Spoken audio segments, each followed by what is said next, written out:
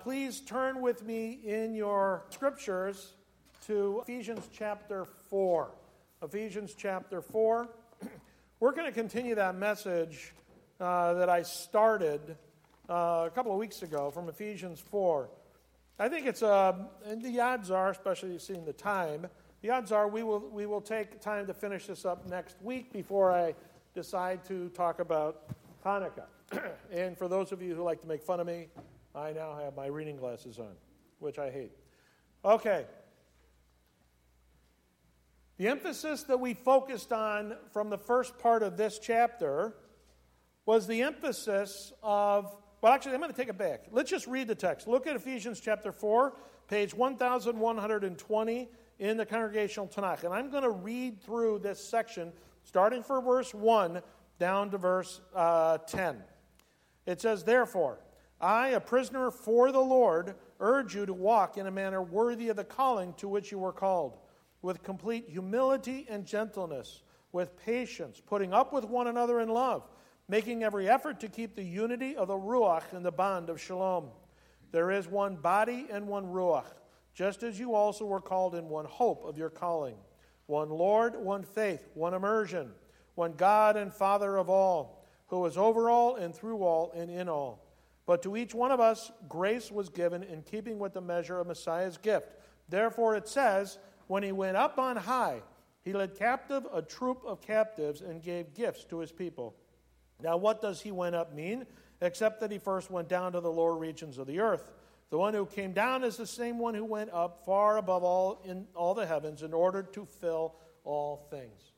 So what I want to begin with is just a reminder.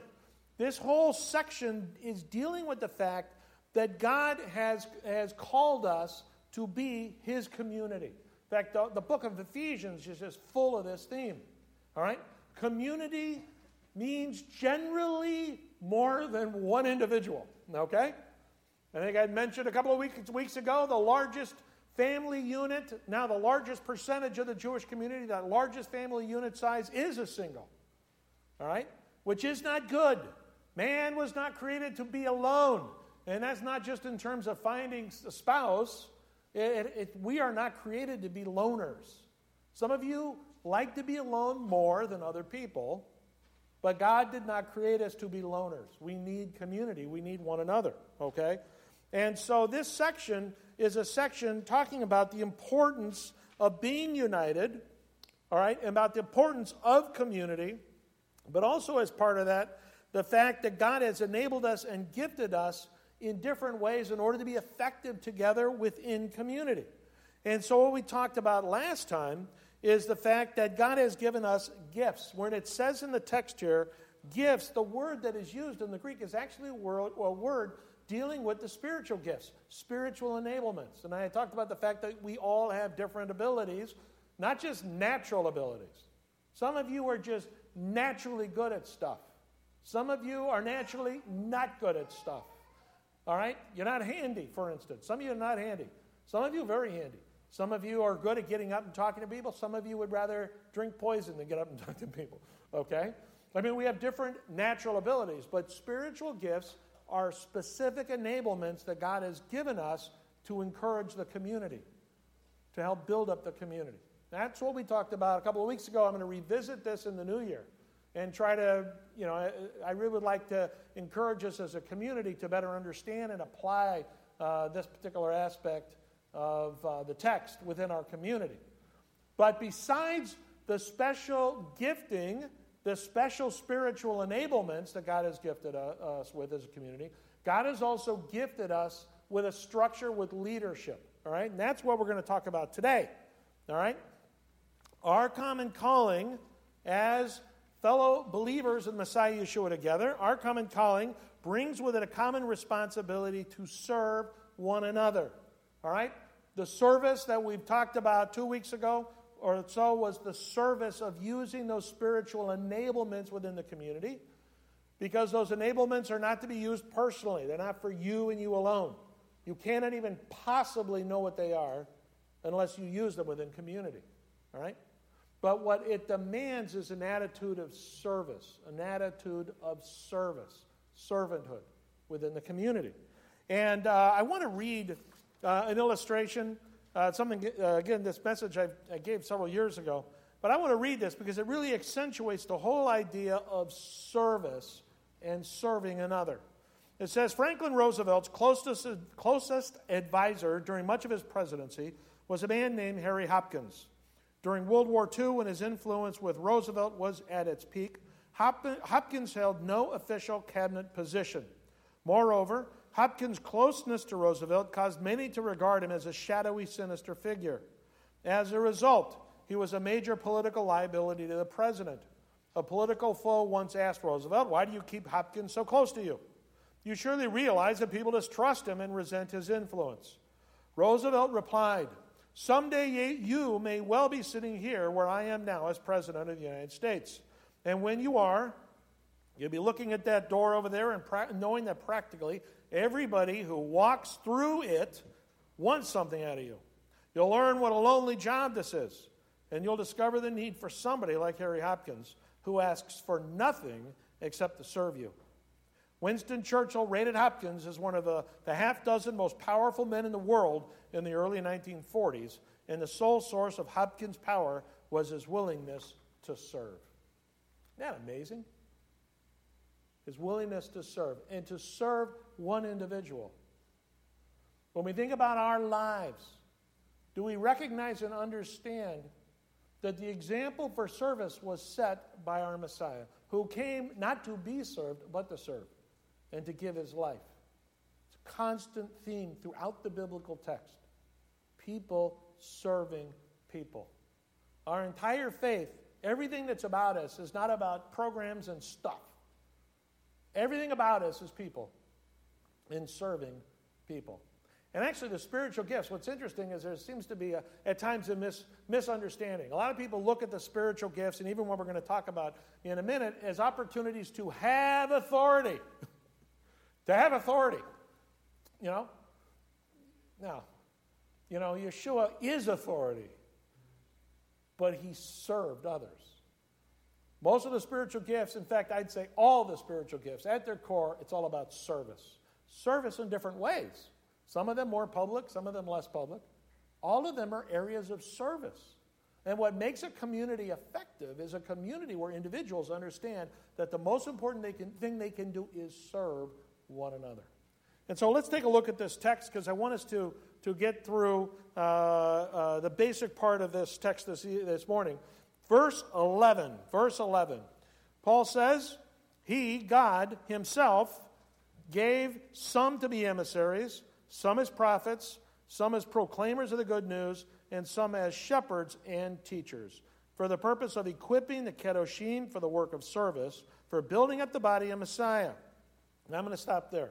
So here we have in these two verses a listing of these individuals. Now, the first thing we see is the word, and it says he himself gave, okay, which is consistent with an earlier statement in regards to the whole idea of gifting.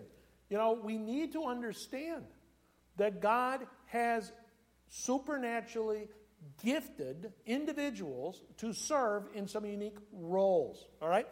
These positions, these roles, emissary, and this is on your notes, emissaries, prophets, proclaimers, shepherds, teachers. People argue about shepherds, teachers all the time, all right? But the point is, these are roles, but they're supernatural roles. And what is the purpose of these roles? It's not to go on TV and give a lot of appeals for money, okay? It's not the role of the televangelist, all right? The role is to equip believers. A leader, a person, I'm going to put it like this, a person fulfilling these roles that God has given to the community. A person fulfilling these roles is a person that specifically has a burden to equip others to do what is the objective of the role. Take a look on your sheet. All right? Where it lists emissaries. I want you to write this. You guys have pens, pencils? Okay, write this down. An emissary is a sent one.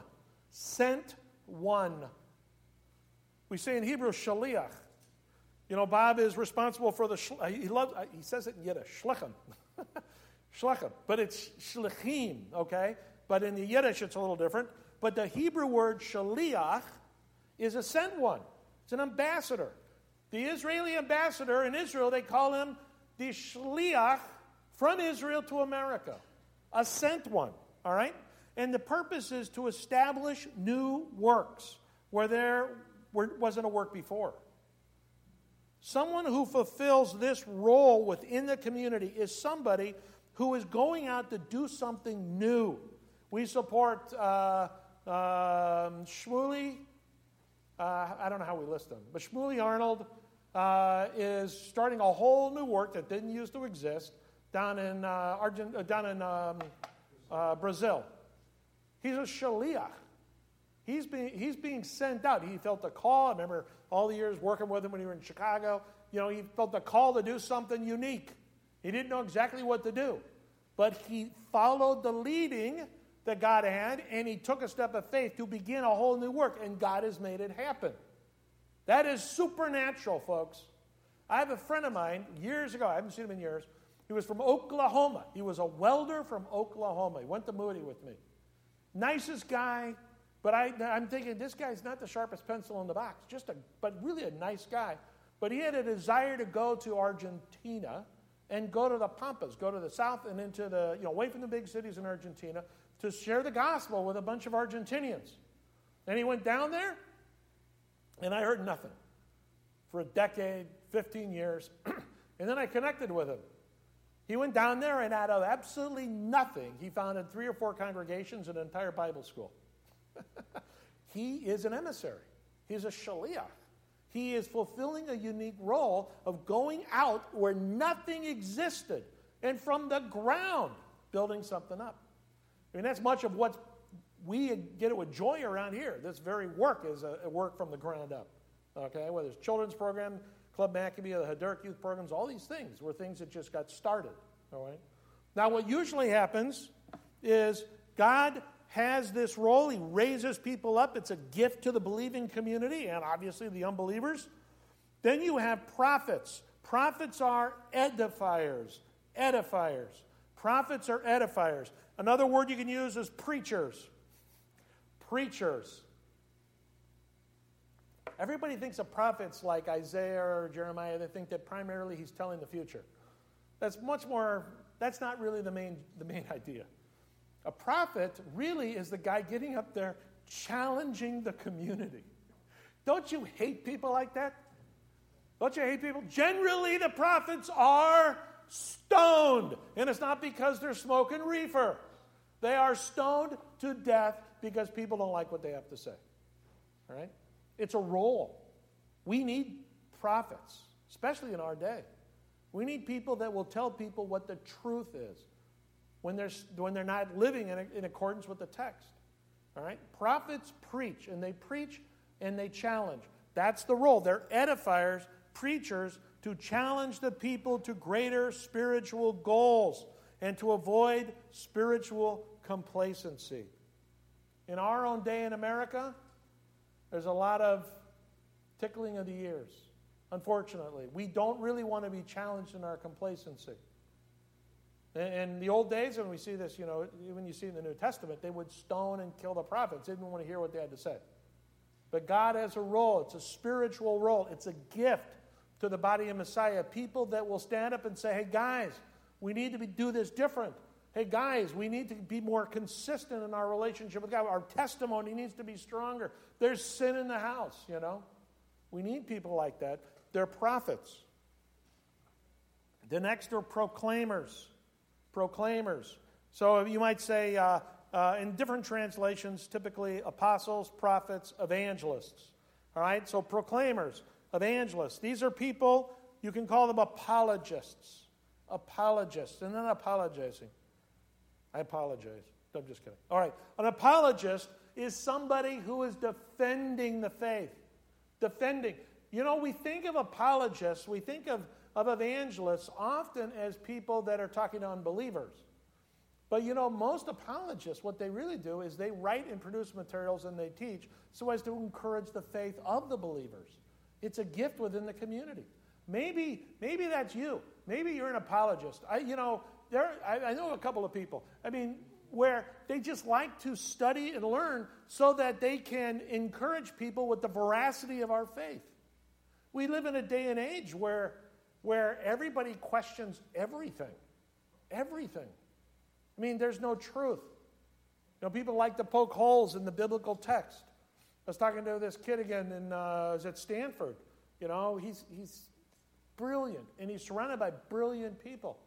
And what bothers him is that too many believers have simplistic answers to complicated questions. We need to have sophisticated answers for sophisticated questions. I mean, the world is a complicated thing. All right? By faith, we believe God created it. We can't move from that. If we think that the earth has been around forever, there's a problem because that's absolutely contradictory with the biblical text.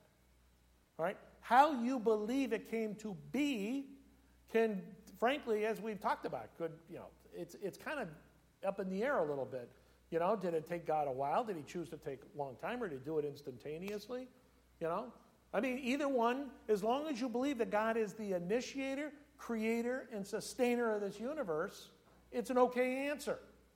But it's important to understand that there are people, and we need to value them, who are really trying to provide good, solid answers for what are difficult questions sometimes. And I'm still waiting for a good answer about on limestone. I'll be honest with you. I'm looking for that. But guys, this is a role in the community that we need to be grateful for. And maybe that's some role that you feel a burden about. That's something that really gets you moving. You love to be able to study so that you can defend the faith. That's a role needed within the community for our betterment as a community. And then, of course, the fact that these people tend to also interface with people that aren't believers in Yeshua. We need to really understand most people don't believe in Yeshua, like almost everybody. We have to interface with them. Some people are just uniquely gifted, and they encourage the whole congregation to move and to stay connected in that area as well. Too often we tend to just kind of circle the wagons and stay among ourselves. A person with this role in the congregation says, hey, what about those people? What can we do to reach out to them? Let's invite them into the congregation. That sort of thing. We need people like that. That's a role. It's a gift from God. And maybe, again, that's your role. That's your gift to our community. And then finally, shepherds, teachers. These are, and you can write it down, overseers, educators, training the believers to daily live out their faith with growing spiritual maturity. These are often congregational leaders. These are teachers within the community. These are schenim. These are elders within the community. Overseers, educators, training the believers to daily live out their life and their faith with growing spiritual maturity. Got to have these people. Got to have these people. Often, if you think about it, the emissaries are the people that are moving 1,000 miles an hour. They got something that they want to go do, they feel a burden to do it, and boom, they're going. The prophets are usually people that they can be a pain in the tush sometimes because of the things that they say. All right? The evangelists, often they're thinking outside the community. Often they're thinking outside the community. And they're trying to get the community to think outside the community. But the shepherds and the teachers, generally, they are thinking within the community. They are also slower, more on the plotting side of it. That's why you got emissaries on one side. If you want to draw the grayscale, you got the emissaries on one side, and you've got the shepherds and teachers on the other. One tends to move faster, one tends to move slower. These are just general statements, but they're pretty accurate. The thing to understand is these are roles within a community God has blessed us with.